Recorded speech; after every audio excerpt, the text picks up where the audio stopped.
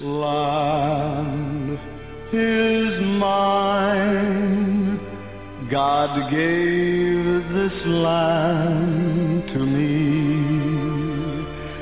This brave and ancient land to me. And when the morning sun reveals her hills and plains, then I see a land where children can run free. So take my hand and walk this land with me, and walk this lovely land with me.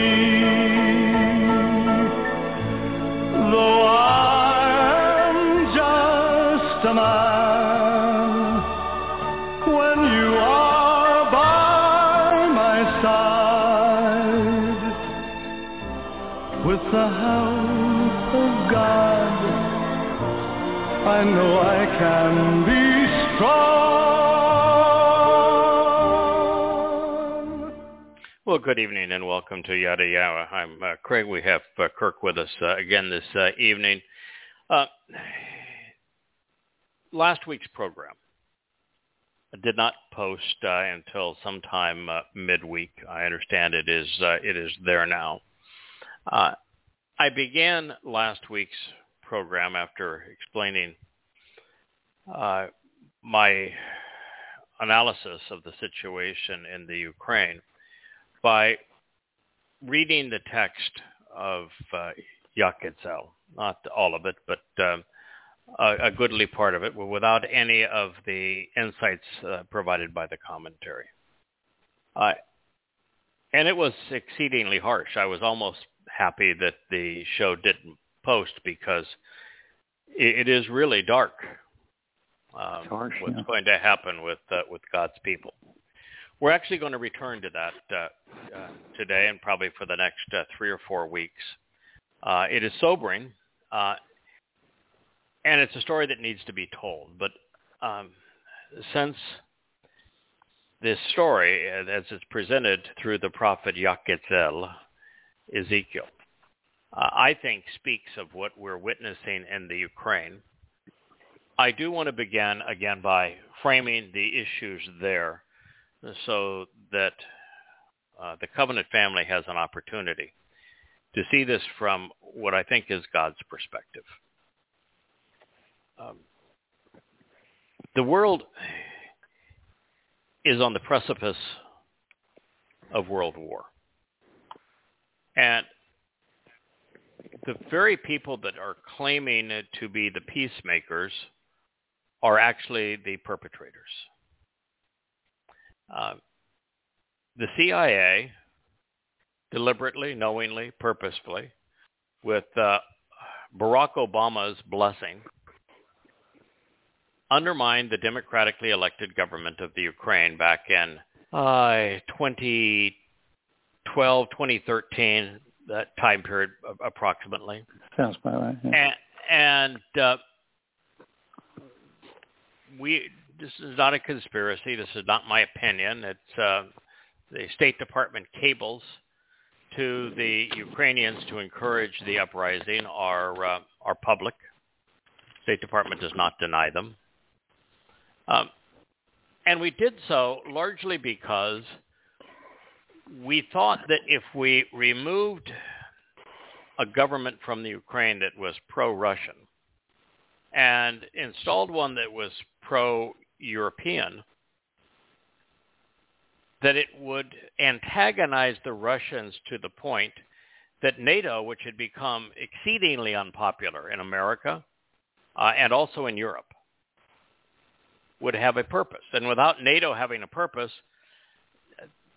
then there is no military-industrial complex. We have no boogeyman to go off and attack, because certainly our military was counterproductive when used against Muslims. Made a bad situation worse. Our military can't be deployed against the Chinese. It's insanity. The country is too large. There's too many people. There is nothing we can do with our military against the Chinese. And so the only chance of keeping this illusion of the military being a positive contributor to the country was revitalizing NATO. And that's the reason that we played around in that sandbox and started it's called the Maiden Revolution, the Dignity Revolution, as sometimes it's called. Well, it backfired. Well, it achieved its goal. NATO is gone from the scrap heap of history to being exceedingly popular. But NATO didn't prevent the invasion of the Ukraine. It caused it. Putin, I think, is probably a psychopath. He may have Asperger's. He's a very dangerous man. I wouldn't doubt that for a second. But Putin did the right thing initially. He put his troops on the borders of the Ukraine to get the world's attention and said, you need to demilitarize Ukraine. We are playing the Cuban Missile Crisis again. And we don't want your missiles and your military on our border, nor do we want a military alliance that exists simply to oppose us and our border, what was part of our country. It's like Texas deciding they want to be part of the United States, and the Russians making Texas part of the Warsaw Pact and filling it with weapons all pointed at America. We're not going to tolerate that.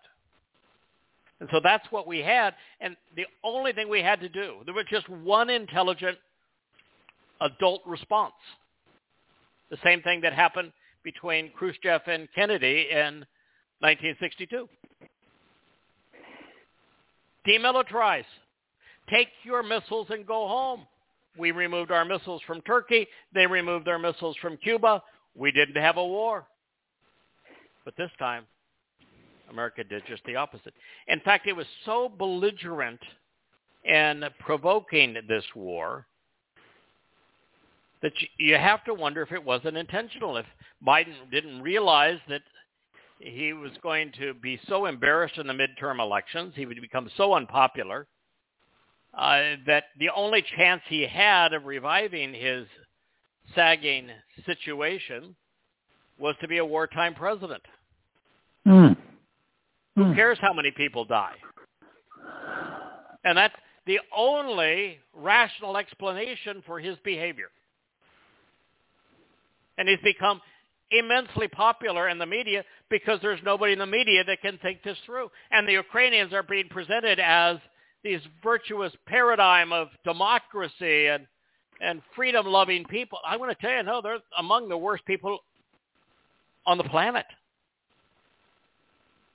We're going to go into it. I don't know if we'll reach that far into this chapter on this program, if it'll take us 2 or 3 programs, but we're going to get right into it as to why, from Yahweh's perspective,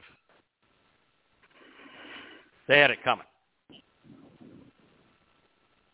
And I will guarantee you, God is not shedding a tear for what's happening in Ukraine. But I am deeply troubled by this. Yes, I know, because Yahweh has told us that the world will be at war. That the time between 2030 and 2033 is going to be exceedingly dark. There will be a nuclear exchange. The world will be a killing field. Men and women are going to die in unprecedented numbers. It's going to be horrible out there. But we're speaking to you tonight, for those listening to the archives, and the opening days of 2022. That's 8 years before I thought the world would be enveloped in war. And be clear about this. There is no solution here now. There was an easy one, but that ship has sailed. In fact, Lindsey Graham, the Republican senator, North Carolina, South Carolina, one of the Carolinas, actually told the Russian people to assassinate Putin. Oh, I saw that. God. I mean, good grief. We've lost it. Continuing to sanction Russians, continuing to, what did Putin or Biden say? He wanted to send something in the range like $100 billion worth of weapons into the Ukraine. You know what's going to happen if Russians are killed in significant numbers with sophisticated American weapons? Do you know what's going to happen if the Ukraine is so armed and so encouraged by the West to fight this battle, to be part of the NATO alliance and to be Russia's enemy, that it becomes a losing battle for Russia? Do you think that Russia is just going to pack up and go home? No. Pack up and go home? Does anybody think that Putin's a patsy, or do you recognize he is a psychopath? Russia has more nuclear warheads than any other country on Earth. Between the United States, by the way, and Russia, we have about 95% of the world's nuclear armaments. But Russia has more than we do, enough to destroy the world many, many times over. And the last thing you ought to be doing, which is what the entire world is doing, is provoking a man who we have every reason to think is probably a psychopath, such that that is his only alternative. It's insane. And to think all we had to do to prevent it is say, you're right. We've been through this before. Cuban Missile Crisis. Rational minds prevailed. We demilitarized Turkey. We demilitarized, they demilitarized Cuba. And there we were. We live on for decade after decade after decade, but not this time. Now, I'm going to blame it principally on the dumbing down of the world's population. We've known for some time that the religious are incapable of thinking. We've known some time that the conspiratorial are incapable of thinking.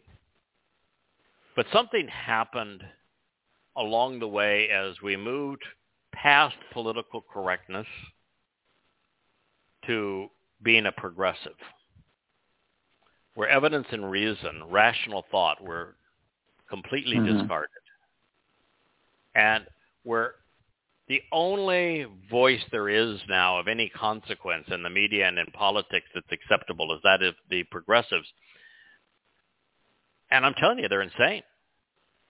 And so now there's a group think here that is wallowing in their self-righteousness when they're actually the perpetrators of what we're witnessing. All right, so that is the preamble. That is not what you're going to hear anyplace else, but we speak from the position of Yahweh's instructions, not from man's politics. By the way, I'd like to welcome those of you listening for the first time in Ontario. I think that is where the social media is being run this particular week. And for those that haven't been, the yadayah.com website is really a spectacular tool. All of the books that we have written and rewritten are there on the bookshelf for you to read. And as is the case with Yahweh, we strongly encourage the written word over the spoken word. We do the spoken word because it helps to introduce this program to people, draws people in so that they find the books. But the written word is a far more effective tool when it comes to learning. learning, growing, verifying, and something has changed on the site. It always was a difficult telling people where to begin. If you were a Christian, we said, begin with questioning Paul. There's now 4 volumes of those. If you were an agnostic, we said begin with the first book of Yada, which is called Beginning, and then the man, family, because it will demystify the Torah and show it as a very intelligent, scientifically and historically accurate presentation of how we got here. And something, though, has changed, and that is that the first 3 volumes of an introduction to God, all 3 are posted in the site, although only the first half of Torah is actually on the site because I'm a chapter and a half away from completing volume 3.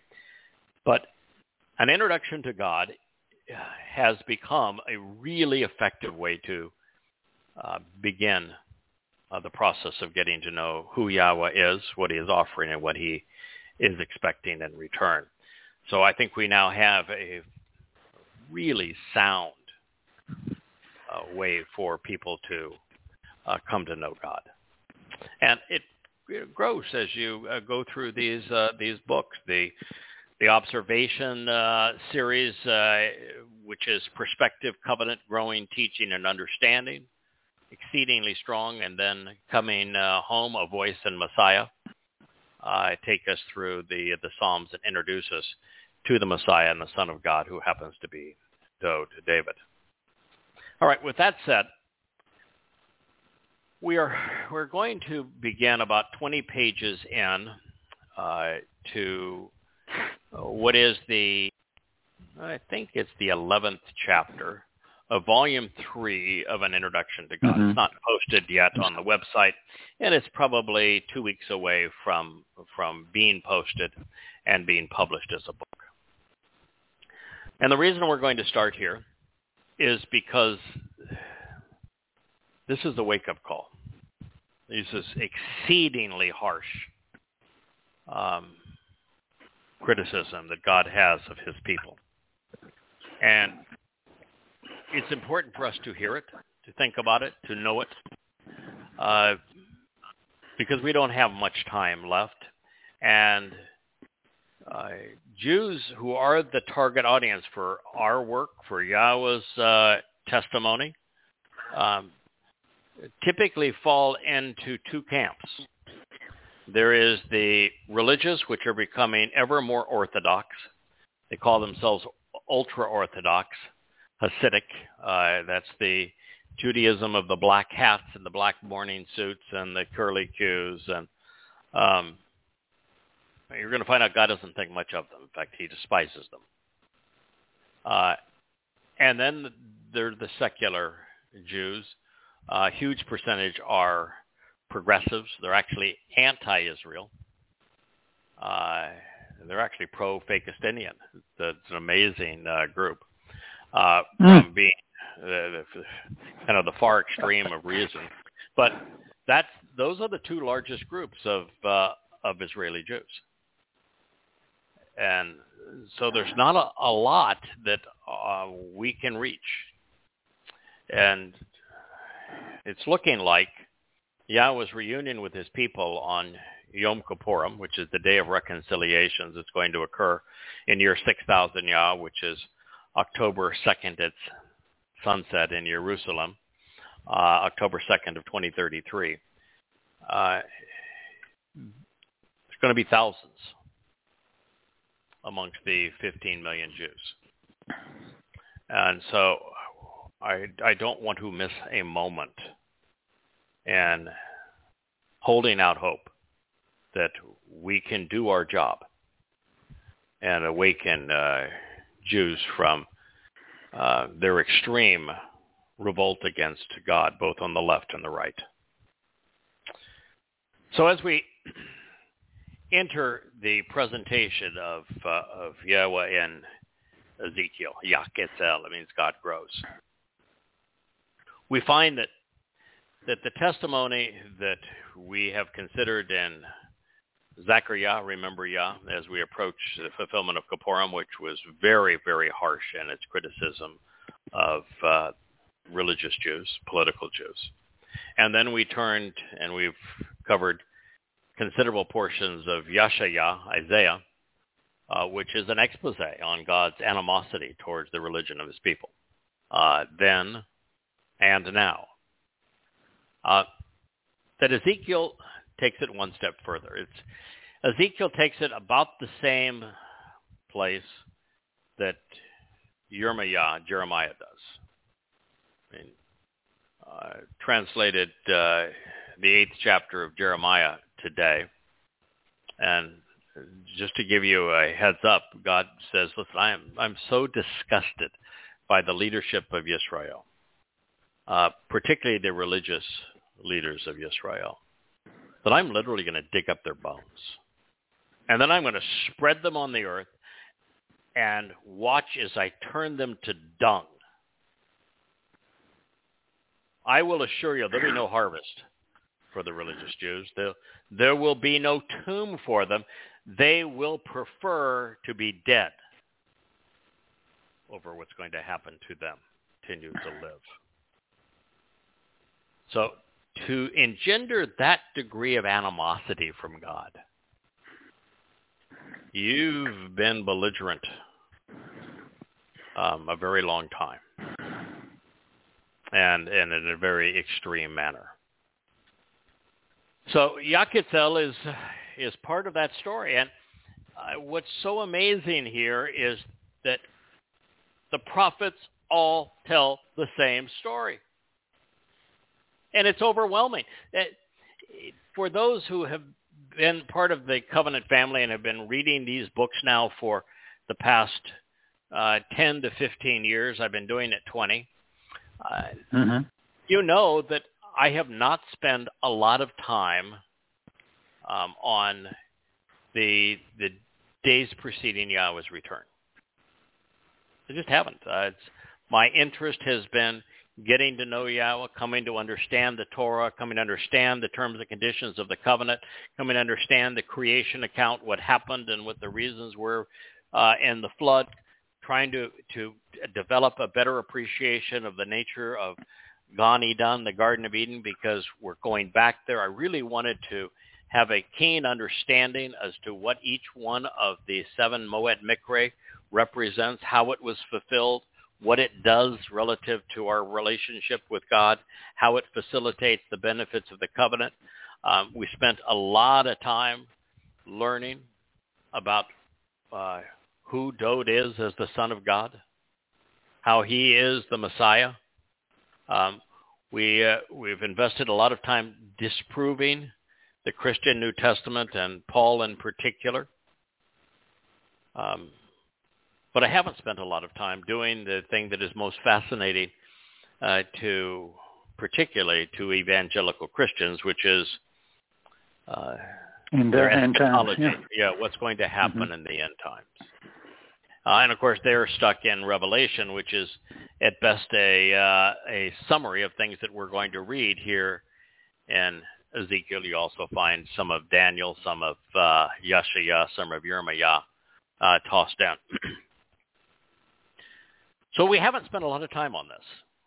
I always felt that if we were prepared as it relates to the covenant, we were prepared in terms of our understanding of the Moed Mikre, if we were educated on the purpose and intent of the Torah, that the end would take care of itself.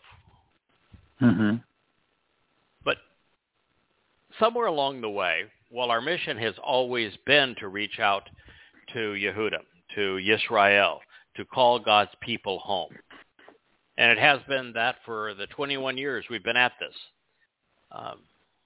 somewhere in the rewrite, it became obvious that we have a very special place in that role, and that God has a lot to say about what we're doing. And it became evident that without what we're doing, there would be no return. Frankly, Yom Kippurim would not be attended. This is hard to say, but it's nonetheless true, that over the past 3,000 years, God hasn't heard a single correct thing spoken by a Yehud Jew. So there's not a single rightful statement that they have made. They are universally estranged from God, ignorant of his name, ignorant of what his covenant represents, ignorant of what the Torah's purpose is, completely unaware of what the Mikra accomplish. Or about. And so there is absolutely no reason to suspect that after 3,000 years of antagonizing Yahweh, that something is miraculously going to happen within the Jewish community, and they say, hey, really our religion and politics have really gotten us in a lot of trouble, and, we should probably stop doing what we're doing, stop antagonizing God, throw away the damn Talmud, and start paying attention to what the prophets have told us. There's no Hezekiah and if you read the prophets, moment. God doesn't like us very much. So no. There's nothing we can do that's worse than what we've done. But I'm here to tell you, that's a pipe dream. And it is the definition of insanity to think that if you continue to do the same thing, you're going to get a different result. Without what we're doing and a shrill, consistent, forceful, blunt voice that is backed up by Yahweh's Torah teaching and his prophetic Nambi revelation, there is nothing that's going to change in the Jewish community. We're it. And for that change to occur with enough Jews to make Yahweh's return on Yom Kippurim and Reconciliation Day satisfactory, we're not going to be able to be pacifists. God is exceedingly angry. He calls his return the day of anguishing anger. And he is going to annihilate the vast preponderance of the remaining of his people. That's how bad it has become. So we're going to do everything in our power and Yahweh's inspiration to awaken his children. And part of that begins right here in Yaketzel. His cynicism and criticism is harsh. But through him, Yahweh reveals the ugly truth about Judaism. And before we continue, there is a tendency of Jews to bypass Ezekiel, to say, he was just disgruntled. He was way too into doom and gloom. Well, you got a problem there. And there's two, really. One is the voice of Yaketzel is Yahweh's, through and through. It's Yahweh speaking. Yaketzel has a few speaking parts, but they're few and far between. So to write off Yaketzel as to say that it's the prophet's fault is to say that God's not stable, that it's God's fault. Second, the message in Yaketzel is the same message is in Yeshaya, Isaiah, as Hosea, Zechariah, Zechariah, and Yirmiah. Same exact message. So somewhere along the line, you have to actually shake your head and say, what's wrong with Jews? Why can't you see this? God, is speaking of the last days, and he says your religion is repulsive. And yet you pretend like by being religious you're doing a service to God and to the country. The reason that this expose in Yakitzel is in the introduction to God is because I had originally devoted an entire volume to the Torah.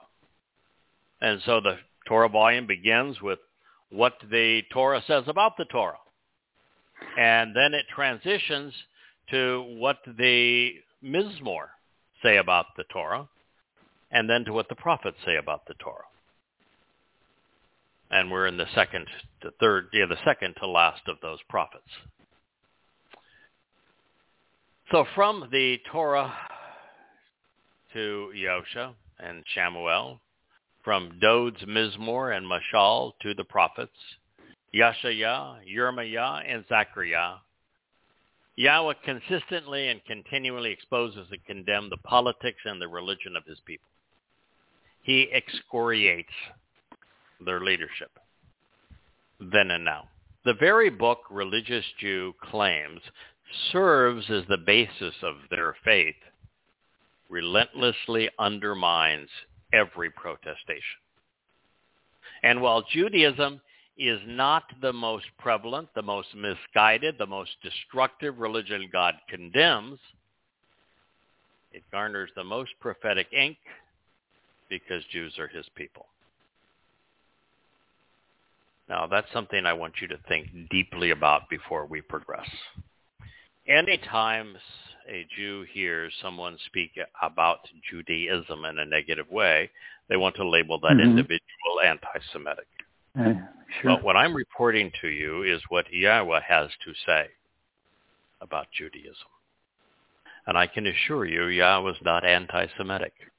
And I've devoted the last 21 years of my life. I get and sit in this chair before 6 o'clock most mornings, and I'm still sitting in it, translating and conveying the word of Yahweh on behalf of Yehudim Jews until 6 or 7 o'clock at night. I do it 10 to 12 hours a day, 6 and 7 days a week. I don't think there's anyone on the planet more devoted to helping Jews reestablish their relationship with God than I am. But I'm not going to lie. Yahweh despises Judaism. And the big difference is that the rabbis would insist that you're not Jewish unless you are an adherent to ultra-Orthodox fundamentalist Judaism. That defines what it means to be Jewish. And Yahweh takes exactly the opposite approach. You cease to be a Yahud, beloved of Yah, when you are religious. It is Judaism that separates you from being the chosen people. But the other point I wanted to make, and I reemphasize this, I have written the most condemning book ever scribed against Islam, Prophet of Doom. If you think I'm picking on Judaism because I happen to hold another religion, you would be wrong. I am anti-religious, as is God. And my first book on religion was Prophet of Doom, and it uses the Quran and Hadith to reorder Muhammad's recital so that it is chronological and set into the context of his life, and it is the most condemning book on Islam, the Quran, Muhammad, and Allah ever written. Ever written. Absolutely. And it is irrefutable. And should you think that like most anti-Semites, that if I'm not a Muslim, that I must be a Christian, you'd be wrong. Yeah, I once was. But I haven't been a Christian in, well over 20 years. And I don't think there is ever been written a more condemning book of Christianity than Questioning Paul. The 4 volumes of Questioning Paul absolutely destroy the credibility of Paul, the credibility of his letters, the credibility of the so-called Gospels, the credibility of the integrity of the text of the Christian New Testament. It is systematically undermined, destroyed, proven to be false. And I do it not because I'm mean to Christians. I do it because the Christian religion has been the second most diabolical scheme ever perpetrated against God's people. The third worst is Islam, which is why Yahweh asked me to expose and condemn it. But you know what the most destructive religion has been in terms of its detrimental effect on Jews? Rabbinic Judaism. The mother of religions. The mother of Islam, the mother of Christianity, Judaism. They beget all the others. And so be aware that we have devoted 4 volumes in Questioning Paul to destroying every aspect of Christianity. Everything. And I've written the most comprehensive and best documented text ever to disprove the religion of Islam. So the only reason now that we have turned our attention to Judaism is because we made a commitment long ago, almost 21 years now ago. We began this on Towrah in 2001. I promised God that I'd go to where his words lead. I would follow them, no matter where they led. If his words destroyed my politics, then I was going to no longer be political. If his words destroyed what had been my religion, then I would embrace him, agree with him, and go and be on the front lines of explaining why God despises Christianity. He does. And you have. I did. All the way through this, we've made a commitment to go to where God's words lead, and we're not changing now because there is no better place to be. And God's words lead to this point. There is nothing in the history of humankind that antagonizes Yahweh more than Judaism. And that is the point he's going to make over and over again. And we'll soon see why that has led to the invasion of the Ukraine. So how is it that otherwise intelligent and literate people, 15 points IQ jump beyond the average human, winners of more Nobel Prizes and advancements in the sciences than any other people, how is it that the most intelligent and literate people, we have to take the Haredim out of that list. They're very poorly educated. They really are very poorly educated. They're not they're not allowed to read anything. Not even educated in Hebrew they speak Yiddish, or in English, no sciences, no math. They are in an intellectual ghetto, placed there by their rabbis. But with that exception, and of course the progressives squander intellect because evidence and reason no longer matter. Jews are exceptional. And yet, how is it that given direct access to the only book God actually inspired, written to them, written for them, in their presence, in their language, and yet they remain unaware that God hates their religion, their rabbis, and their sages. God's condemnation of Judaism isn't a subplot among other themes. It is the single most reoccurring object of his disdain throughout the entirety of his written testament. And I think I mentioned a week ago I received a letter from an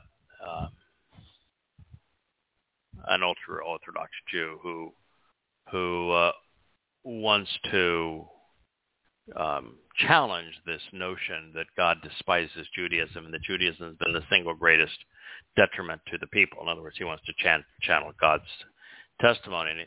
And he says, the Torah can't be anti-Judaism because there was no Judaism at the time of the Torah. And I'm here to tell you that you can look ahead. That if you may want to reread the Torah, because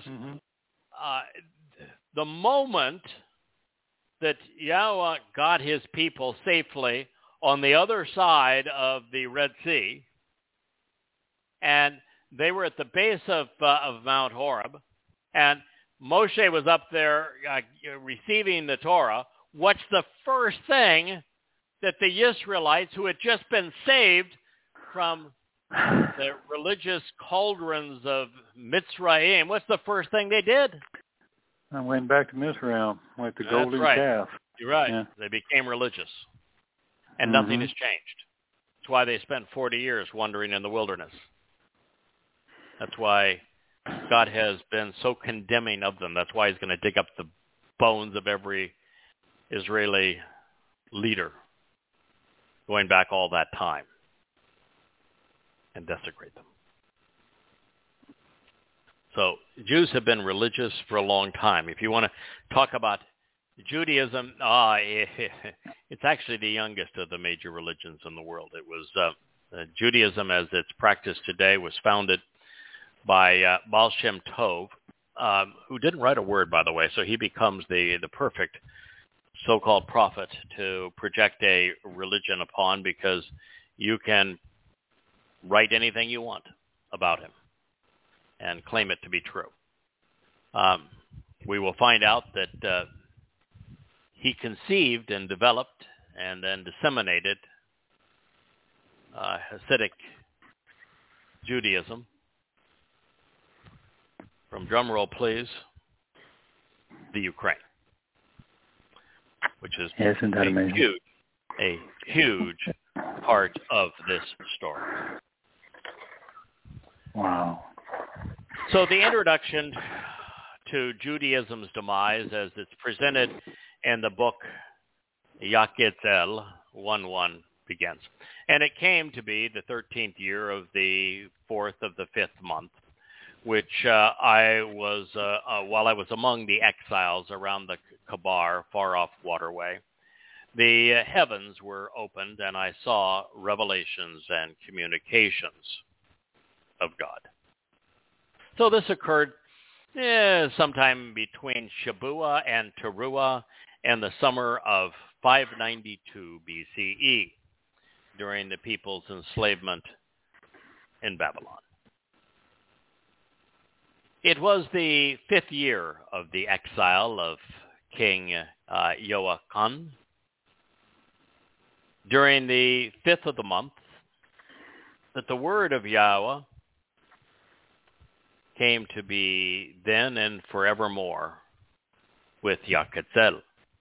Yaketzel means Yahweh, or God, actually. It's not Yoketzel, it's Yaketzel.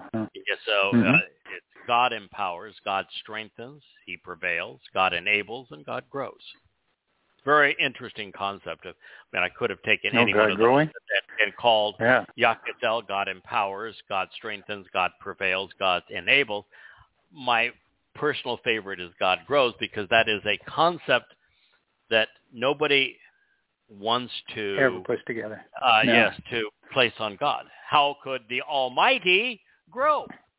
Well, I'm telling you that the Almighty isn't growing, he's dying. And since God's not dying, he must be growing. The nature of being infinite in power is that you must be continuing to grow. Infinity is not a finite concept. And so the only reason that God would have to create humanity with all the aggravation that we have caused him, because with some of us, he has developed a relationship that he enjoys. And just as we benefit and we grow from raising children and sharing things with others, God grows as well through these experiences. And so God is doing this because he benefits from it, from the best of those relationships. Anyway, Yakitzel presents himself as the son of Buzi. And I don't think he's talking about Jack Daniels. No, but Buzi means emerging from contempt, mockery, and disrespect. So it may be somewhat related to Jack, who was the royal advisor and priest in the land of Kasdim, Chaldea, which is a synonym for Babylon, on the Kabar Canal. Yeah, and the influence of Yahweh, she came upon him there in that place. She is an interesting pronoun here, because, and we're going to find that Yahweh has a lot to say about the Spirit of Yahweh, but it is the Spirit of Yahweh that counsels us, that communicates with us, particularly in role of Towrah. You have the seven spirits of Yahweh empowering and influencing and enabling, enlightening. So the Ruach Kodesh, the set-apart Spirit of Yahweh, is the feminine manifestation of Yahweh's nature. So Yahweh, while he doesn't have sexuality, conveys both a paternal and a maternal nature as it relates to his prime objective, which is to establish the covenant family. Okay, the Mar'ah, the revelations and communications, the appearance of visual images and audible messages, came to Yakitzel as the Debar, the word of Yahweh. It's a little-known fact, but the word of God is the primary manifestation of Yahweh's presence in our world. The Twistians want to see God as a person, as Jesus Christ. He's none of the things that they think he is. He's not Jesus. He's not the Christ. He's not the Messiah. He's not the Son of God. He happens to be the Passover lamb, and his name was actually Yosha. But fact of the matter is, that's not the way you would perceive God. In fact, you got to, there's nothing about that physical man that was the least bit impressive. No, the thing that's impressive about God, the thing that is revealing about God in our world is his words. Study his words, amplify his words, care about his words, observe his words, and you will see God. So if you want to see God, if you want God to introduce himself to you and have a conversation with you, immerse yourself in his words. Listen to what he has to say. Now, while we've come to Ezekiel to consider what Yahweh revealed about his Torah, before we turn to the first of what are 7 times that God's teaching is referenced among his prophecies, let's review this affirmation of Yahweh's overt animosity towards Judaism as we read what follows in this prophecy, one which will be fulfilled upon Yahweh's return. God's warning to the religious is blunt, it's unequivocal, and my friends, it is graphic. And while many may initially chafe at what Yahweh must do to rid the world of religion and the religious, and most especially Orthodox and ultra-Orthodox Jews in Judaism, may I suggest that your revulsion should be directed elsewhere. Even with God pleading with his people not to be religious, through every prophet over the course of 1,000 years, 1450 BCE to 450 BCE. And even with him telling them that he is going to slay those who are religious and crush every religious symbol, Jews continue to advocate for Judaism and continue to antagonize the Almighty. Amazing. It would be cruel for God to kill them while wiping out all traces of their religion without these warnings. And yet it is cruel to God for the religious under such circumstances to continue to taunt him, continuing to do what he must now eradicate to restore the earth and live among his children. This is one of the most stinging indictments of Jews ever written. And it comes from the God who loves them more than anyone. Yahweh is prophesying against Israel because he wants there to be someone left to save. The word of Yahweh came to be with me to say, Son of man, establish your presence against the high places of Israel and prophesy against them. Say, prominent in high places of Israel, you should listen to the word of my upright one, Yahweh. This is what Yahweh, my upright one, says to the prominent in high places and to those at a little lower elevation, to the depressed and to the proud. Behold, I myself will come, bringing a sword over you. Then I will destroy your places of worship.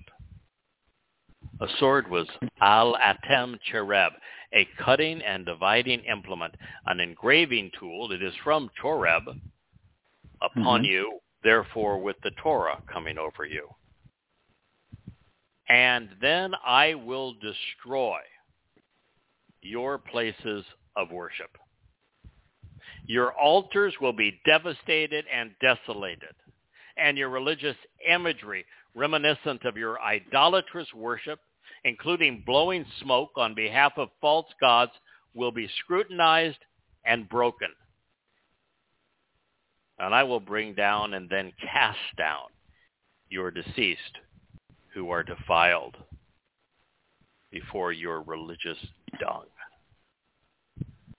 Before your religious dung, in the presence of your disgusting symbols and images, the crappy things you have come to establish, idolize, and venerate. And I will place the corpses of the descendants of Israel in the presence of their disgusting religious symbols and the dung they have acclaimed. And I will scatter your essential essence, even your bones, all around your religious altars. Wherever you dwell, those cities will be laid waste and desolated. And while the sites of religious worship, they're going to be left destitute. As a result of the damage they have done, your religious altars will lie in ruins. The religious things you have venerated will be shattered while observing the Shabat. The religious imagery reminiscent of your idolatrous sun worship, including your propensity to blow smoke, will cease to exist. Your customs and practices will be wiped away and blotted out. When the slain fall, dropping in your midst, you will know and understand without question, I am Yahweh. Well, that will be all she wrote for religion, destroyed by the very God the religious ignored so that they could honor the words of misguided and self-serving men. Estranged from the source of life, They will all die an ignominious death, their lives forever associated with their objects of worship. And please let it be known, the two most prevalent symbols of Judaism, the kippah and the Star of David, have origins in sun god worship. The kippah was borrowed from the Greeks during the time of the Maccabees, and the star, which is a sun, emerged from the Zohar. While every word of this is overtly anti-religious, the concluding line was perhaps the most telling. For 800 years, beginning with the Torah's depiction of the flood and Exodus, Yahweh has been consistently delivering this message. Religion is deceitful. It is destructive and deadly. It is damning. Now he is tangibly demonstrating that he was right and he should have been trusted. With the religious falling dead all around them, those who survive will know that Yahweh inspired his prophets and that he is God. There was a purpose to all of this, a reason for cleaning house. God says, I will leave a remnant. I will leave a remnant. I will spare a few so that some remain, so that there will be some survivors who escape the sword among you, along with some Gentiles, here where you were scattered throughout the earth. Yaqetzel 6:8. It is as we have come to expect, a remnant of Yehudim, Jews, will be spared along with some Goyim, Gentiles. And while God did not quantify the number of each ethnicity who would survive, suffice it to say it's not going to be many. Very likely thousands among millions and billions. That is to suggest that the remnant will be comprised of 1 in 1,000 Jews and only 1 in 1,000,000 Gentiles. And this means the religious deceit will remain entrenched until God removes it. Isn't that a shame? Only 1 in 1,000,000 Goyim and 1 in 1,000 Jews will survive to embrace Yahweh by name when he returns. Also, since the Goyim will come from the places Jews had been scattered, most will hail from the United States. As many Jews live in America as currently dwell in Israel, 42% of the world's Jewish population. With those opposed to Yahweh's name and guidance gone, those who remain will be singing more pleasing lyrics. This is the next line of Yaqetzel. Those who have escaped and been spared among you will be reminded of me, and they will proclaim the truth about me, along with the Goyim, people from other ethnicities, from where they had been oppressed. This is where, as a result of the relationship, I was crushed. I was crushed over their unfaithful thinking and their disloyal inclinations, as they have turned away from me. They've abandoned me. And as a result of their disloyal and despised viewpoint regarding the things they worship and venerate, right to the end, they have remained divided and self-destructed, especially repugnant, even among themselves, for their wrongful shepherding and immoral associations which they have engaged in, for all of their detestable abominations and repulsive religious behavior. But it's breathtaking. Not only for Yahweh is it heartbreaking for him, it's also heartbreaking for everyone who loves him, for those of us who care about his people. Well, God's got to clean up the mess Yisrael and Yehuda have made to restore the earth back to the Garden of Eden. This is likely the saddest moment of his eternal existence. And I say that recognizing there have been many. Yahweh overtly regretted having conceived mankind when the hallmark of civilization became violence and subjugation so soon after receiving a Nesama from Eden's exiles, so that we would not squander what he intended with our incessant wars and pervasive caste system. God cleaned house and began again, only to witness the same result. Religious and political oppression have continued to be the common denominator of human civilization. Kirk, you're a historian by hobby. That's a harsh statement. But I think it would be echoed by almost any true student of history, that religious and political oppression are the common denominator, the hallmark of human civilization. Yeah. They work you to death as slaves, and they throw you on the altar as sacrifices. Human sacrifices. And if you're not a slave, you're still subject to the caste system. Oh, yeah, of course. And constant wars, constant sacrifice even of humans to their gods, constant terror, oppression. Yahweh's sadness is unmistakable. There are not people. These are not people with whom he was acquainted when he had to do the Great Reset during the flood. But now we're talking about people whom he knows. He established and affirmed his covenant with Abraham, with Yishak, and with Jacob. He delivered their descendants from Mitzrayim. He authored his Torah in their midst. He escorted Yisrael to the promised land. And every one of his prophets, from Moshe to Malachi, had been an Israelite.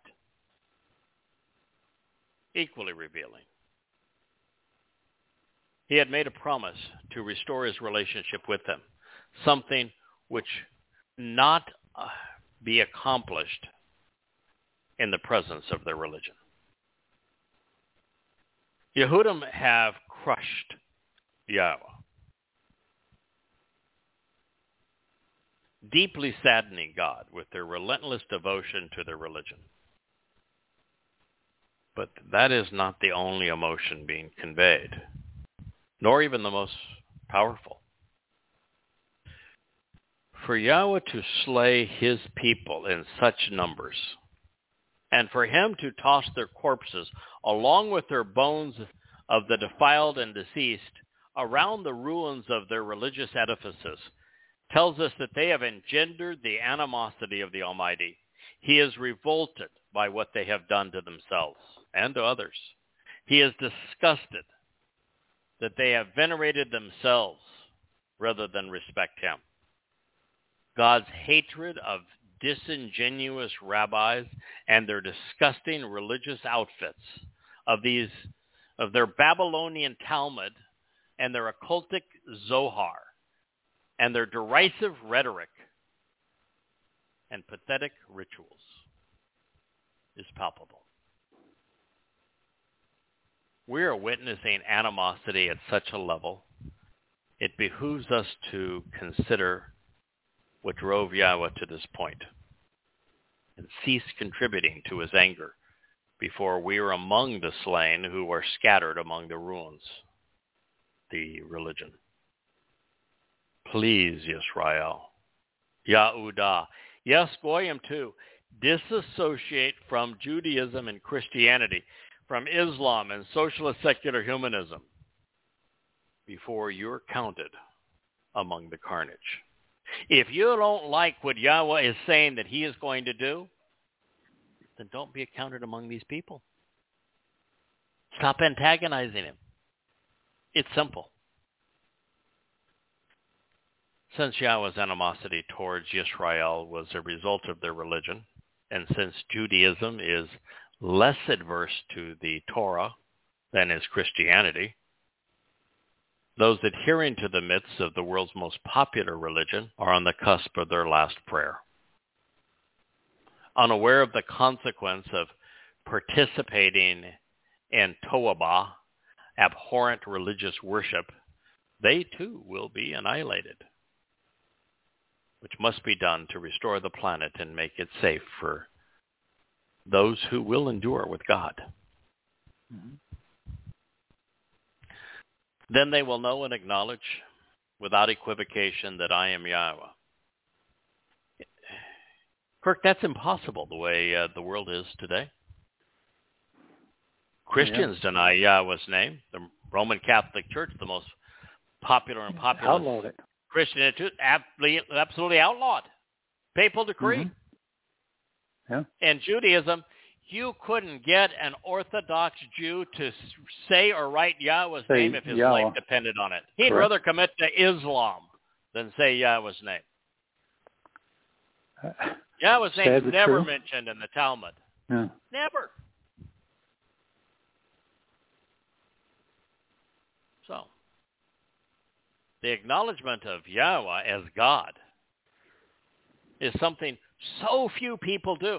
Outside of those who have read these books and have been part of our voyage of discovery, I'd say it's nil. Well, most of this is right off the first tablet he wrote. Right. You can't be with me. You can't be with me in another God. You have to know my name. You don't besmirch my name. First statement of the first tablet. You will not exist with any other God. And he says, I am Yahweh who liberated you from being enslaved in the crucibles of Mitzrayim. Religion. Yeah. Yeah. It will not be in vain that I spoke to them about engaging in this ruinous and evil behavior.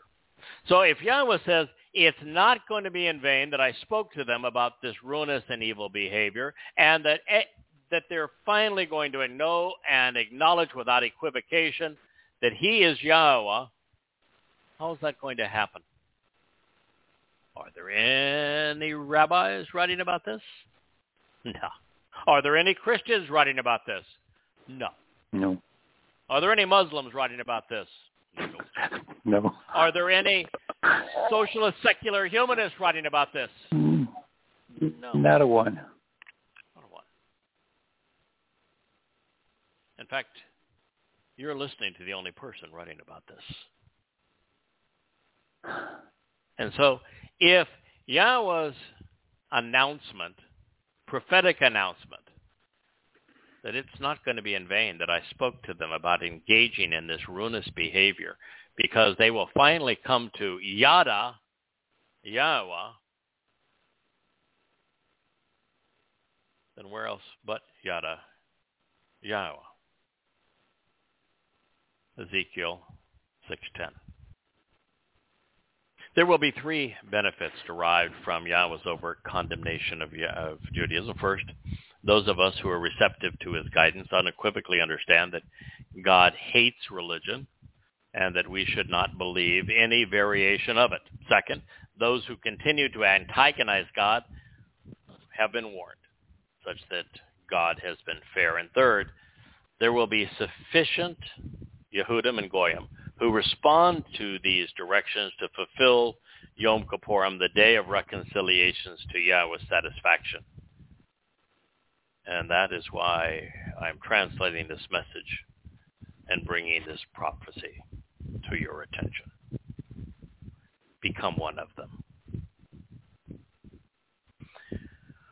Well, the next mention of the Torah is in the next chapter. Before we open it, I want to share another insight. Please never limit the Torah to the 5 books ascribed to Moshe. Yahweh's Torah teaching and guidance permeate everything he inspired, and therefore his Torah instructions and directions are found throughout the prophets. Moreover, there is a considerable amount of prophecy in the Torah, as Moshe is called the greatest of the prophets. So while Yahweh's testimony was conceived from circa 1450 BCE through 450 BCE, the message is consistent because the Torah, Nabi, wa Mizmor are one. And speaking of prophecy, time is up. The word, Debar, of Yahweh came to be with me. You, son of man, this is what Yahweh has to say to the land of Israel. The end will come, the completion of time, for the four extremities of the earth. So now the end is upon you, and I will dispatch my frustration and anger upon you. I will judge you based upon your ways, properly compensating you in accord with all of your detestable abominations and repulsive religion. So let it be known. This is Yahweh, the creator God of the universe, and he is condemning Judaism as it is practiced today. Mm-hmm. He is frustrated that his people have continued to be religious right to the end. And he is not only going to judge them, he will be holding them accountable for Judaism, which he views as abhorrent. And let me reemphasize. I could open right now and read to you the 8th chapter of Yirmiyah, translated it today. It says exactly the same thing. The opening 14 chapters of Yeshayah say exactly the same thing.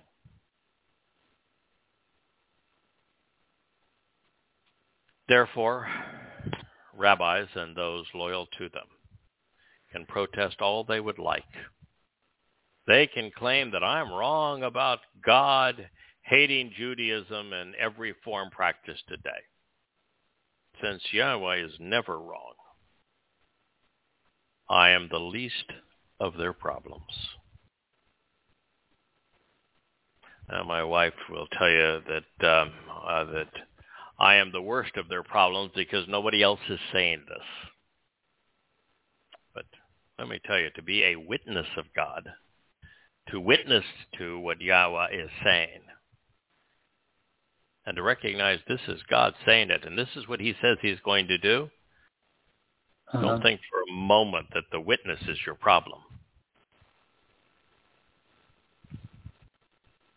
Never the messenger.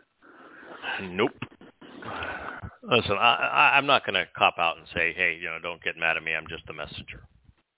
Well, no, but still. Yeah, and the reason I won't cop out and say that. Y'all have to do this. Is because I agree with God. Yeah, he has to do this. There's no other way. I am, well, not the same caliber of son that Dode was, but I'm a child of God. I'm part of God's family, just as every covenant member is. He's my dad. I love him. I admire him. I respect him. I enjoy his company. And so I'm not without bias. And what I have found all along is that when my thoughts, my perspective, my attitude are in sync with his, that, well, that's a good thing. And so I'm not going to cop out and say, don't blame me, this is God speaking, because based upon what God has taught, I agree with him. God says, my perceptions will not spare you. My views are going to leave no room for pity, no compassion towards you. God says, speaking to Jews, I will have no mercy due to your ways. You brought me to this. I will bring upon you, giving back to you your detestable abominations and your repulsive religion which exist in your midst. And then you will be aware and understand. You will finally acknowledge that indeed I am Yahweh. Ezekiel 7:4. When Yahweh tells us that he is going to juxtapose Judaism and the Jews who accepted it, who promoted it, what he is saying is those people will have to be forever separated from me. So this is the worst possible thing that could occur. Death would be better than to have your religion and you viewed as one and the same by God.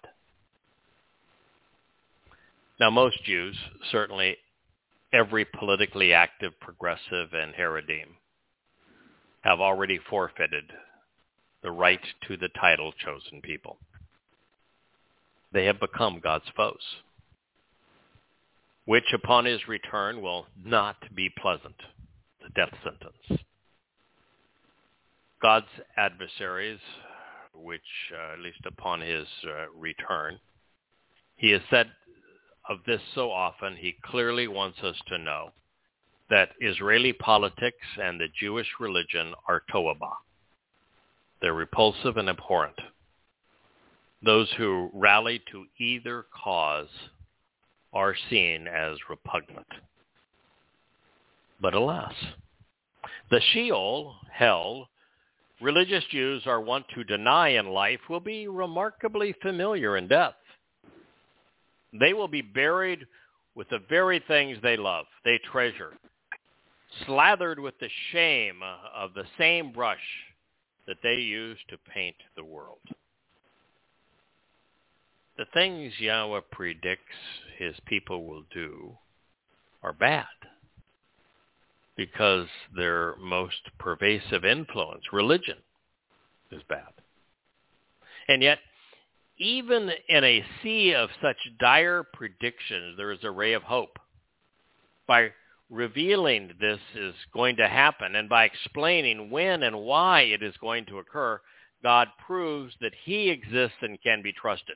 Once you come to recognize this, your decisions regarding God become appreciably easier. Or not.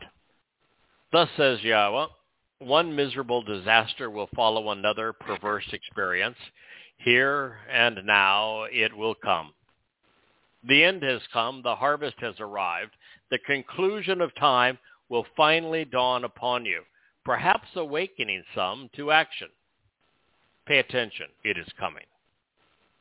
This doom will come upon you, O inhabitants of the land and earth. The time is near and quickly approaching for the day of consternation and confusion and a panic for those who remain unaware. There will be no joy, no acclamation or shouting in the high places. The time is nigh, and the occasion is drawing near when I will pour out my extreme displeasure and righteous indignation upon you, and I will unleash my grievances and resulting animosity against you. In addition, I will judge you by associating you with your conduct in life, and I will bring upon you every one of your repugnant and repulsive religious abominations. I see no reason to demonstrate compassion or to show sympathy, considering the nature of your conduct. And I will bring upon you, giving back to you your detestable religion which continually exists in your midst. And then you will know, finally acknowledge and accept that surely I am Yahweh, who is striking destroying and killing.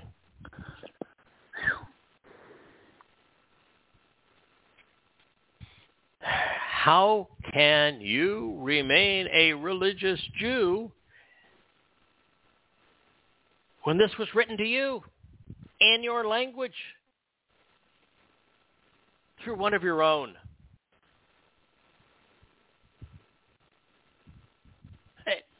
There is no way to interpret this any other way than this is a prophecy for the very last of days, the end of time, year 6,000 Yah,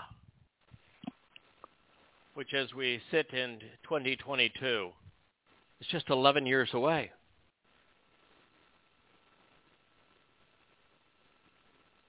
And God is saying, your religion is detestable. And I'm going to have to kill you. I'm disgusted by you. You've antagonized me beyond hope. I no longer see any reason to demonstrate compassion.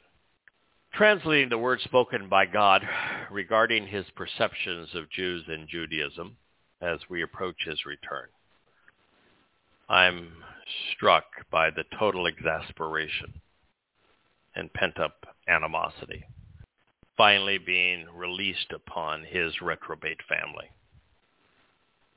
There's no compassion here, no hope, no empathy in these words, only disgust and a sense of duty. It is utterly apparent and completely undeniable that Yahweh hates Judaism with a passion. No other foe, not even Satan or his accomplices, Paul or Muhammad, has engendered such wrath. There'll be no escape, no pleas for another chance, nary a sound, as the lives of millions of Jews are snuffed out in one horrifying moment. It will not be painless, however, because it will be drawn out long enough for the religious to realize that they're being judged and condemned on the basis of the religion that denied the name of God. It is Yahweh who is now slaughtering Yehudim. And this will not be as it was with Sodom. Abraham will not be there to plead on behalf of 50, of 45, of 40, of 30, of 20, or for the sake of just 10 righteous souls. There will be none. Judaism will have corrupted and condemned every one of those being afflicted and slain. That's the point, yeah. Imagine the confusion, the consternation, the sense of exasperation when Yahweh shows neither compassion nor sympathy for the arrogant and self-righteous Talmudists. Those who have postured themselves as better than others, more enlightened and virtuous, will be dressed down and labeled reprehensible by God, seen as repulsive for having been religious. Having served with Yahweh now for over 2 decades, I realized that no one really, not even God, can prevail with an overtly religious, political, or conspiratorial individual, as is the case today with progressives. Evidence and reason are irrelevant to them. So what is God to do with those who are corrupted beyond hope? He cannot allow them into the celebration of Sukkah on earth or into heaven without dishonoring himself and ruining the experience for him and his family. Mm-hmm. And there is no other place for them to go other than Sheol. Therefore, at this moment, in the fleeting days of year 5,999 Yah, not on Maimonides' ridiculous time schedule, but on the one that began 6,000 years ago with the exile from Eden in year 0, And 1,000 years later, with his introduction to Noah preceding the flood, and 2,000 years after the exile from Eden, the formation of the covenant in 1968 BCE with Abraham and then Yishak and Jacob. 1,000 years later with the birth and anointing, the choosing of the Messiah, the Son of God, the King of Kings, the psalmist and prophet Dowd.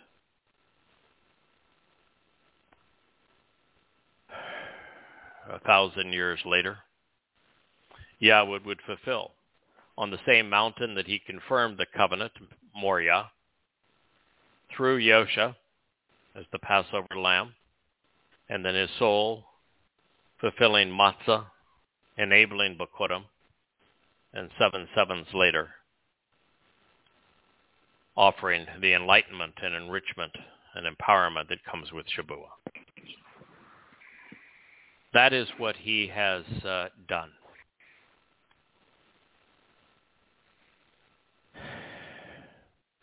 And all we have to do is accept it, acknowledge it. But at this moment in time, there are no Jews.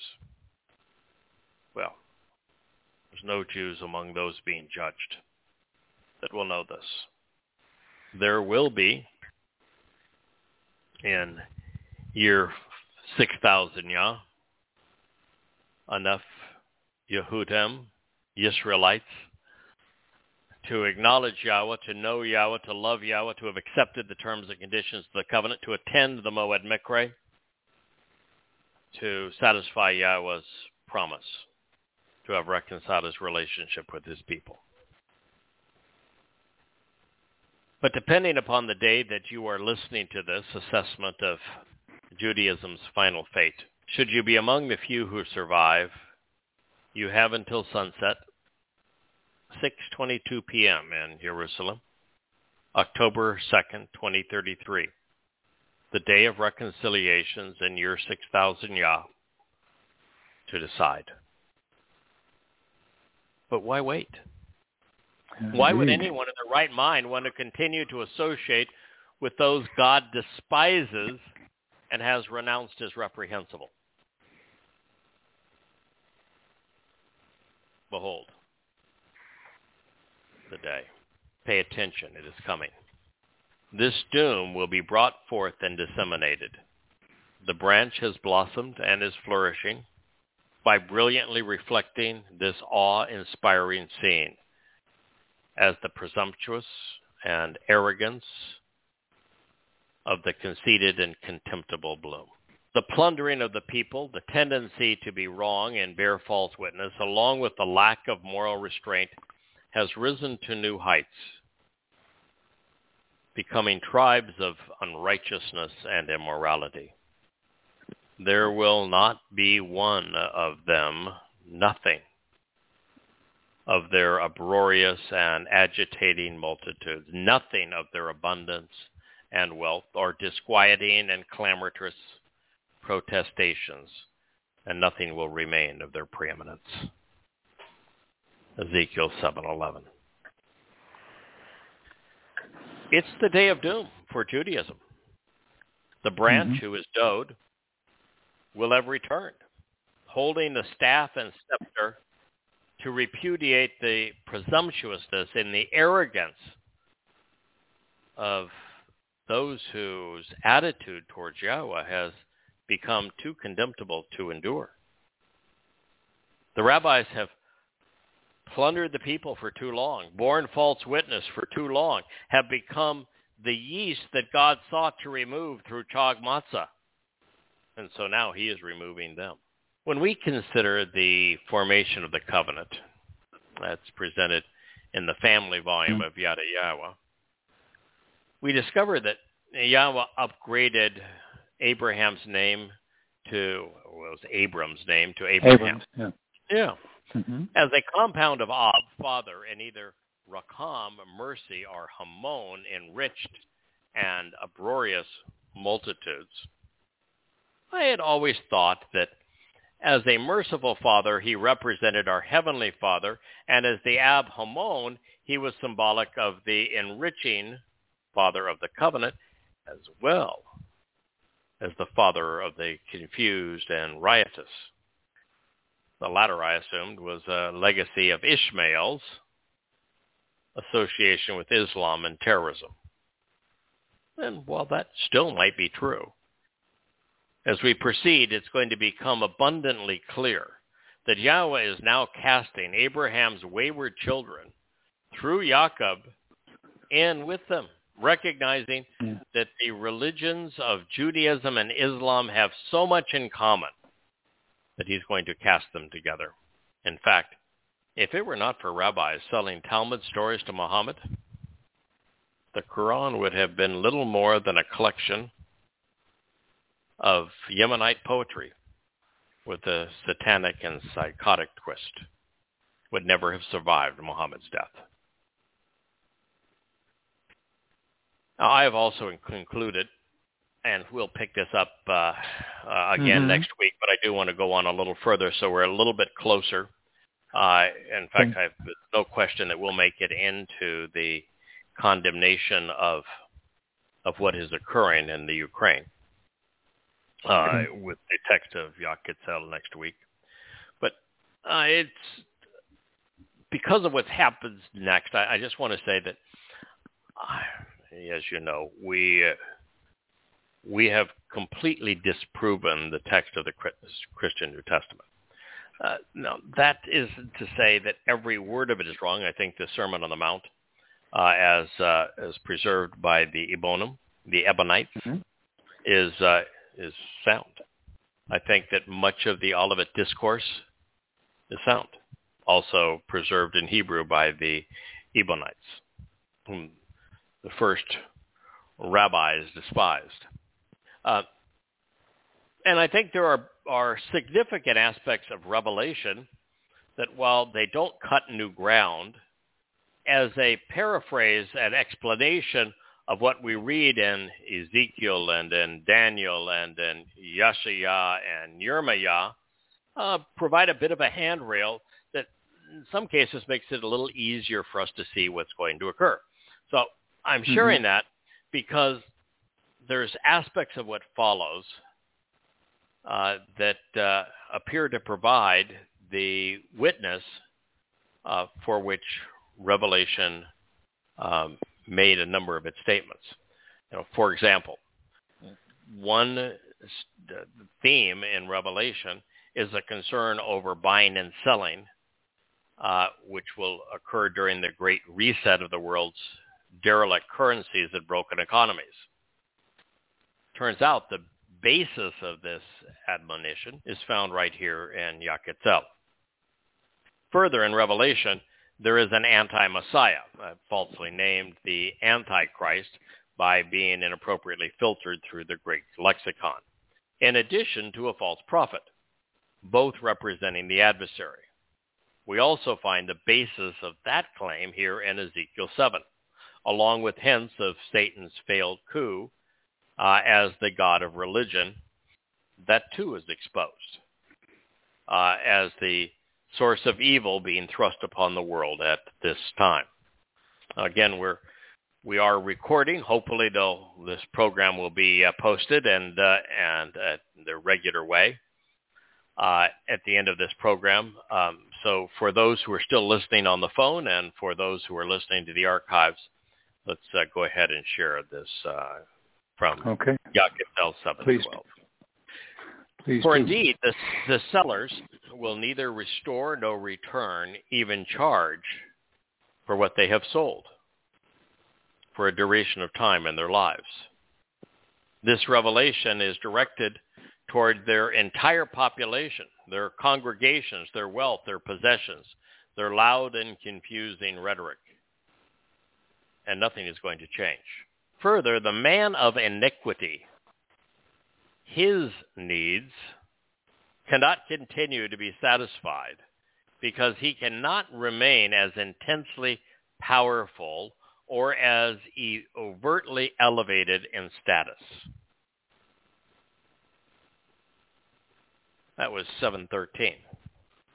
Supply chains have been severely disrupted by the moronic and meddling politicians, such that inventories are not being replenished. Currencies have been so egregiously undermined with deficit spending and unrestrained monetary supply that money has no value. With so many government handouts, there is no longer a motivation to work. And that is why Yahweh's indictment is directed at everyone, secular and sectarian, political or religious, workers and rioters, national leaders and the media, conspiratorialists and protesters. The earth has become a cesspool of chaos. And out of this quagmire of global ignorance and immorality, of injustice and irrationality, the man of iniquity will emerge to lord over the souls he wants to worship him. Yahweh, however, can no longer endure Satan's malfeasance and his colossal ego. For Yahweh to rise in the minds of his people, Satan must fall. For God to empower the remnant of Israel, the religious gods must be delegitimized. Now, there's another statement here that should haunt Jews reading these words. Yahweh stated that this revelation was directed toward Kol Hamon, the entire population of Israelites at this time. With Kol Hamon addressing each congregation, every flavor of Judaism, from progressive to conservative to ultra-Orthodox, is being condemned. With Kol Hamon identifying loud and confusing rhetoric, Israel's politicians are part of the rebuke. So are Jewish businessmen and bankers by way of their Kol Hamon, considerable wealth and possessions. With Kol Hamon, the entire rainbow coalition of progressive protesters are among those who, lo shub, are not going to change. And that is exceptionally sad. It appears that all but a few thousand among 15 million Jews will remain too political, too liberal, too secular, too religious, too unreceptive, too stubborn to be saved. Neither the IDF or G-D is going to save them from themselves. Yahweh's Torah teaching and guidance, his Berith covenant relationship, and his Mikre instructions to meet are participatory. They're not forced on anyone. They are take it or leave it.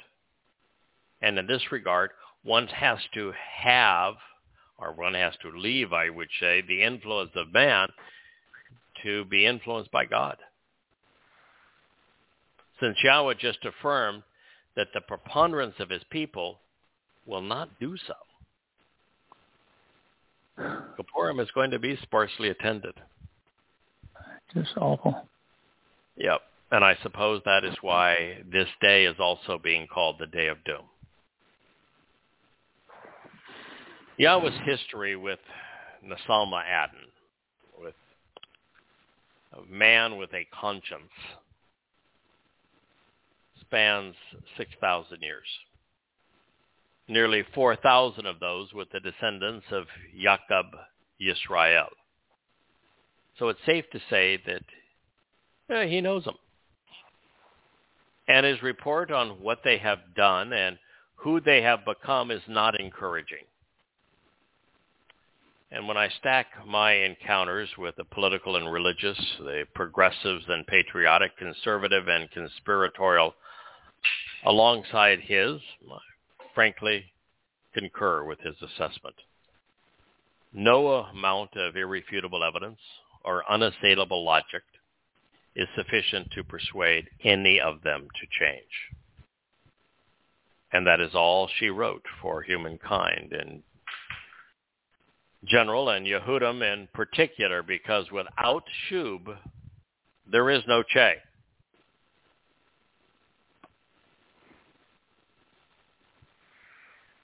So in this next statement, we're reminded that Yahweh's animosity is not only directed at society's most influential institutions and at society's most vocal individuals, but at everyone, because fewer than 1 in a million Goyim and 1 in 1,000 Yehudim have responded appropriately. People continue to listen to the proclamations of the religious and political rather than the voice of the covenant. And this is a battle mankind cannot win. We'll conclude our program tonight with this, which is Yaqetzel 7:15. Okay. They will blow the trumpet, having decided and prepared everything. But no one's going to engage in this battle. For indeed, this is because my burning indignation and scorching animosity is upon the entirety of their agitated congregations and uproarious population. The sword is outside in the open to sever and separate in accord with that which was engraved upon Choreb. And the pandemic of widespread sickness and death, this plague of words, is starving within the family and home. Whoever is associated with the open and broad way will die by the sword which separates and severs in accordance with Choreb's inscriptions. Then, for the good of the relationship, whoever is associated with that which is occurring in the city, he or she will be devoured by insufficient nutrition and plagued by sickening words, condemned by the famine and pandemic.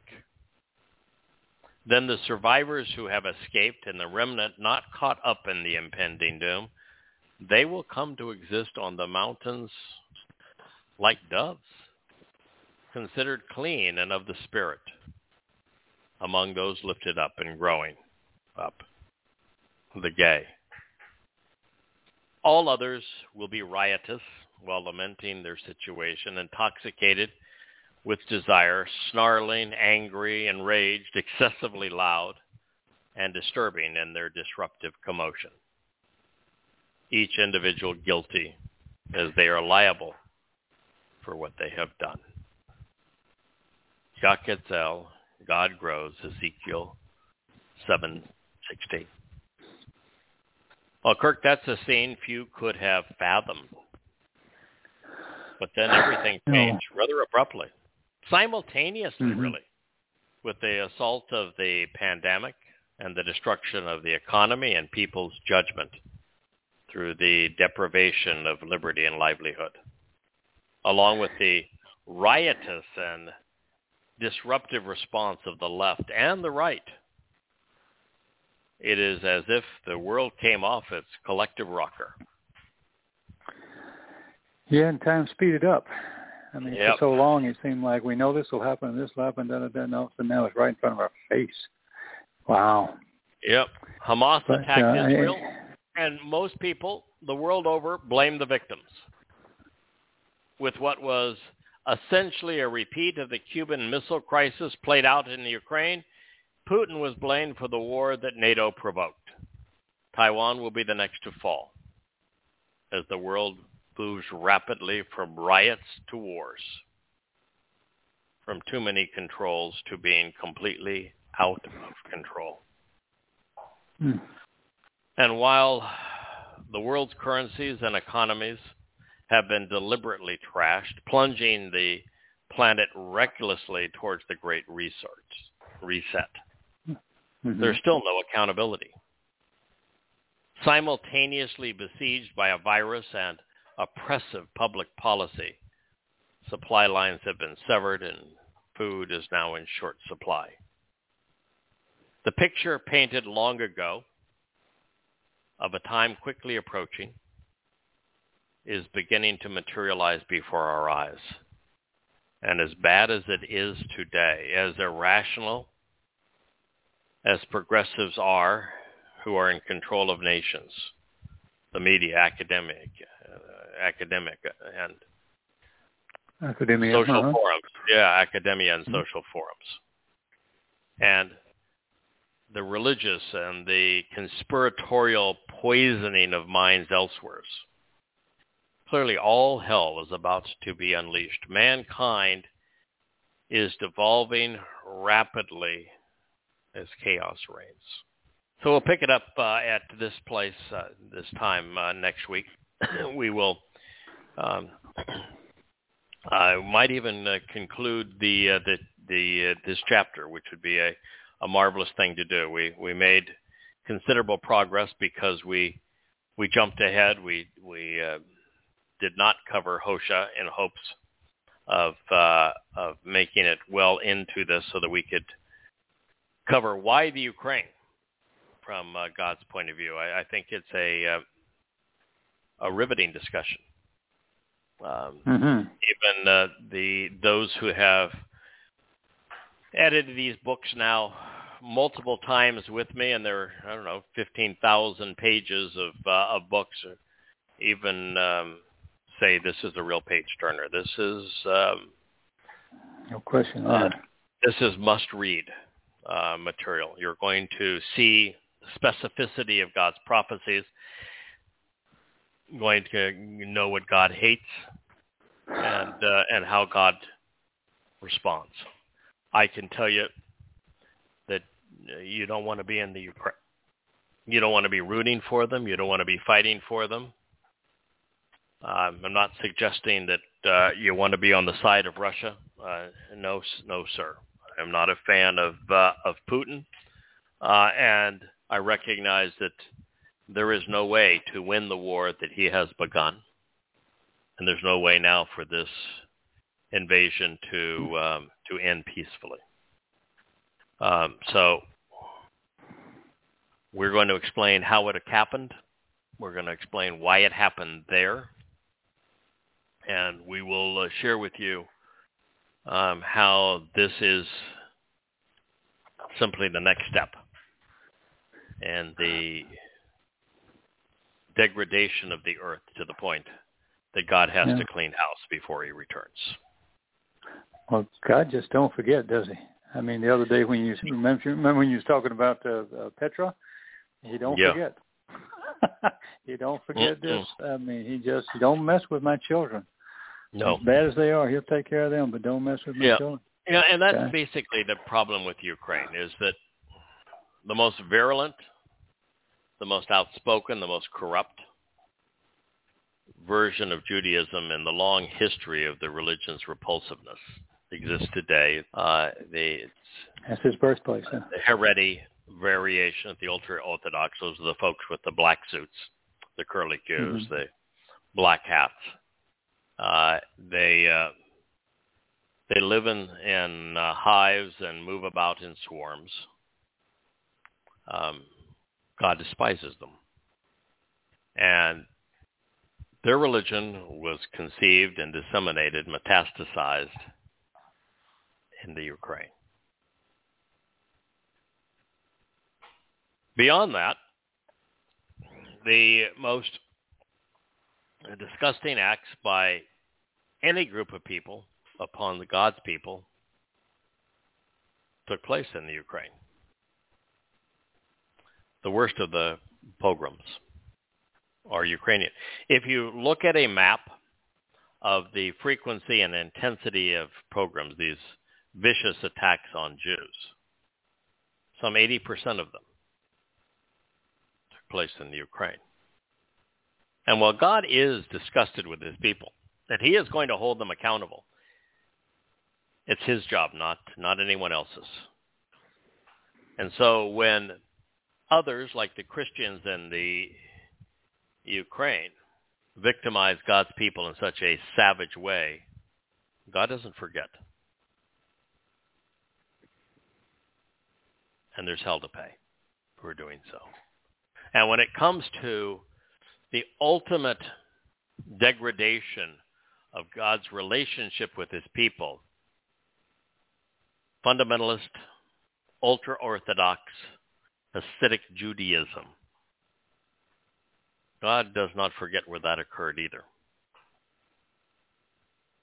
Yes, there's a reason the Ukraine was targeted among all nations of the world. And we'll get into precisely why that occurred on both sides, both being wrong, as we make our way into this program next week.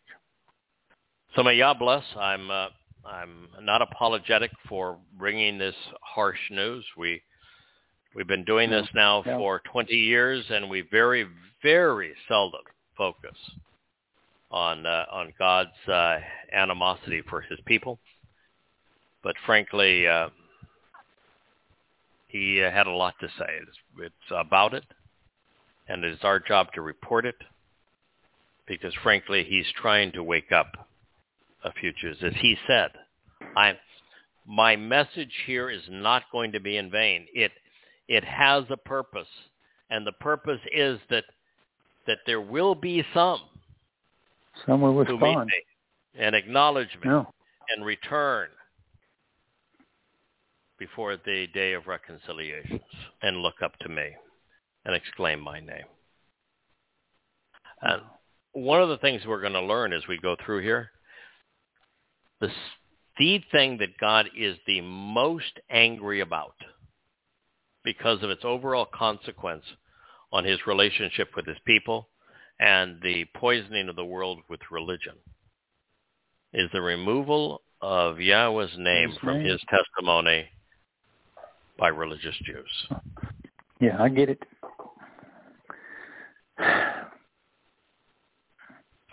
And by the way, that happens to be, Kirk, the third statement that Yah etched in stone. Yes, right there in stone. He said, it's the only unforgivable sin. Yeah. I will not forgive this. I will not forgive this. And what's interesting is the verb that he used to describe it, Shoah, became the system, the name of the system, the Masoretes, how they did it. Rabbis actually used to disguise the pronunciation of Yahweh's name. My Lord. It's just like Paul admitting in his second letter to the Corinthians, oh, by the way, I'm demon-possessed. Yeah. There's a thorn in my side. Come on. And so take the it rabbis at face value. said, yep, that's us, Shoah. Yep, that's we're guilty of that. Shoah. We did it. We did it. We're admitting to it. Yeah, it's like in Islam, the thing that is considered good is halal. Halal happens to be Satan's name. Yahshua introduces us to his name twice. It's halal.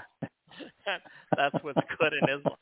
It's like I'm going to make this so blatant, God, that I'm going to show you how stupid your people are, that I can fool them even when I tell them, oh, by the way, the God of religion is me, Satan, the adversary, the Lord, and they'll buy into it. God is really stupid. Why did you sacrifice so much for them? They are not worth it. Well, I beg to differ. Yes. Yahweh was happy with just Adam. He was delighted with Adam and Chava. Mm-hmm. He was loved, really, Abraham. Yeah. Oh, goodness. God found his man in Dod. Yeah. Moshe is clearly, Yahweh had a wonderful relationship with Shamuel, with Ezekiel, with Yirmiyah, with Yashaya. All the prophets, really. And while Moshe and Yahweh started off a little rough, Moshe became the most extraordinary orator, the most insightful man the world has ever known. And so, God's happy with a person. I mean, listen, God would have gone into Mitzrayim to free his people with Moshe alone. So, at the end, God has two witnesses, one for comic relief, Elia. The other, I guess, to do the dirty work. But go tell him. Make a sign. Yeah. So I'm going to tell you that Yahweh is not like the religious. He is not like the political. He is not impressed with numbers. No. If God was happy with Adam, and you have 1,000 Yehudim, and I think there'll be many thousand, that show up for Yom Kippurim, prepared and excited to witness Yahweh's return, and there to greet Him. Still going to be He's going to be delighted with that. That's several thousand more than he was already happy with. So well put. Yes, I wouldn't be sad for Yahweh that it will be so few relative to the number that exists. I'm sad for the people who will miss out, but I'm delighted for those who will be part of it. Mm-hmm. Yeah, truly. And it is, as they say, it is what it is. And God has made it really clear this is the way it is. So I'm just going to do everything I can to encourage Yisrael, Yehudah, and Goyim. Listen to the words of Yahweh. He is not going to allow anyone who is overtly political, conspiratorial, or religious into his home, into heaven, or even to survive his return. And his return is just 12 years away. 11 years away. So please, reality check, huh? Yeah, wow. Listen to what he has to say. And by the way, you may not have that much time because the world's going to be at war. A lot of people are going to die. Yeah. And God has given you a life assurance plan where you can live forever. All right, so look forward to being with you all next week. Happy Shabat to one and all. This is a story with a very happy ending, although there's going to be a lot of darkness between now and the time that the light returns. But between now and then and our program next week, may Yah bless, and I look forward to being with you next week. Good night. Okay, good night.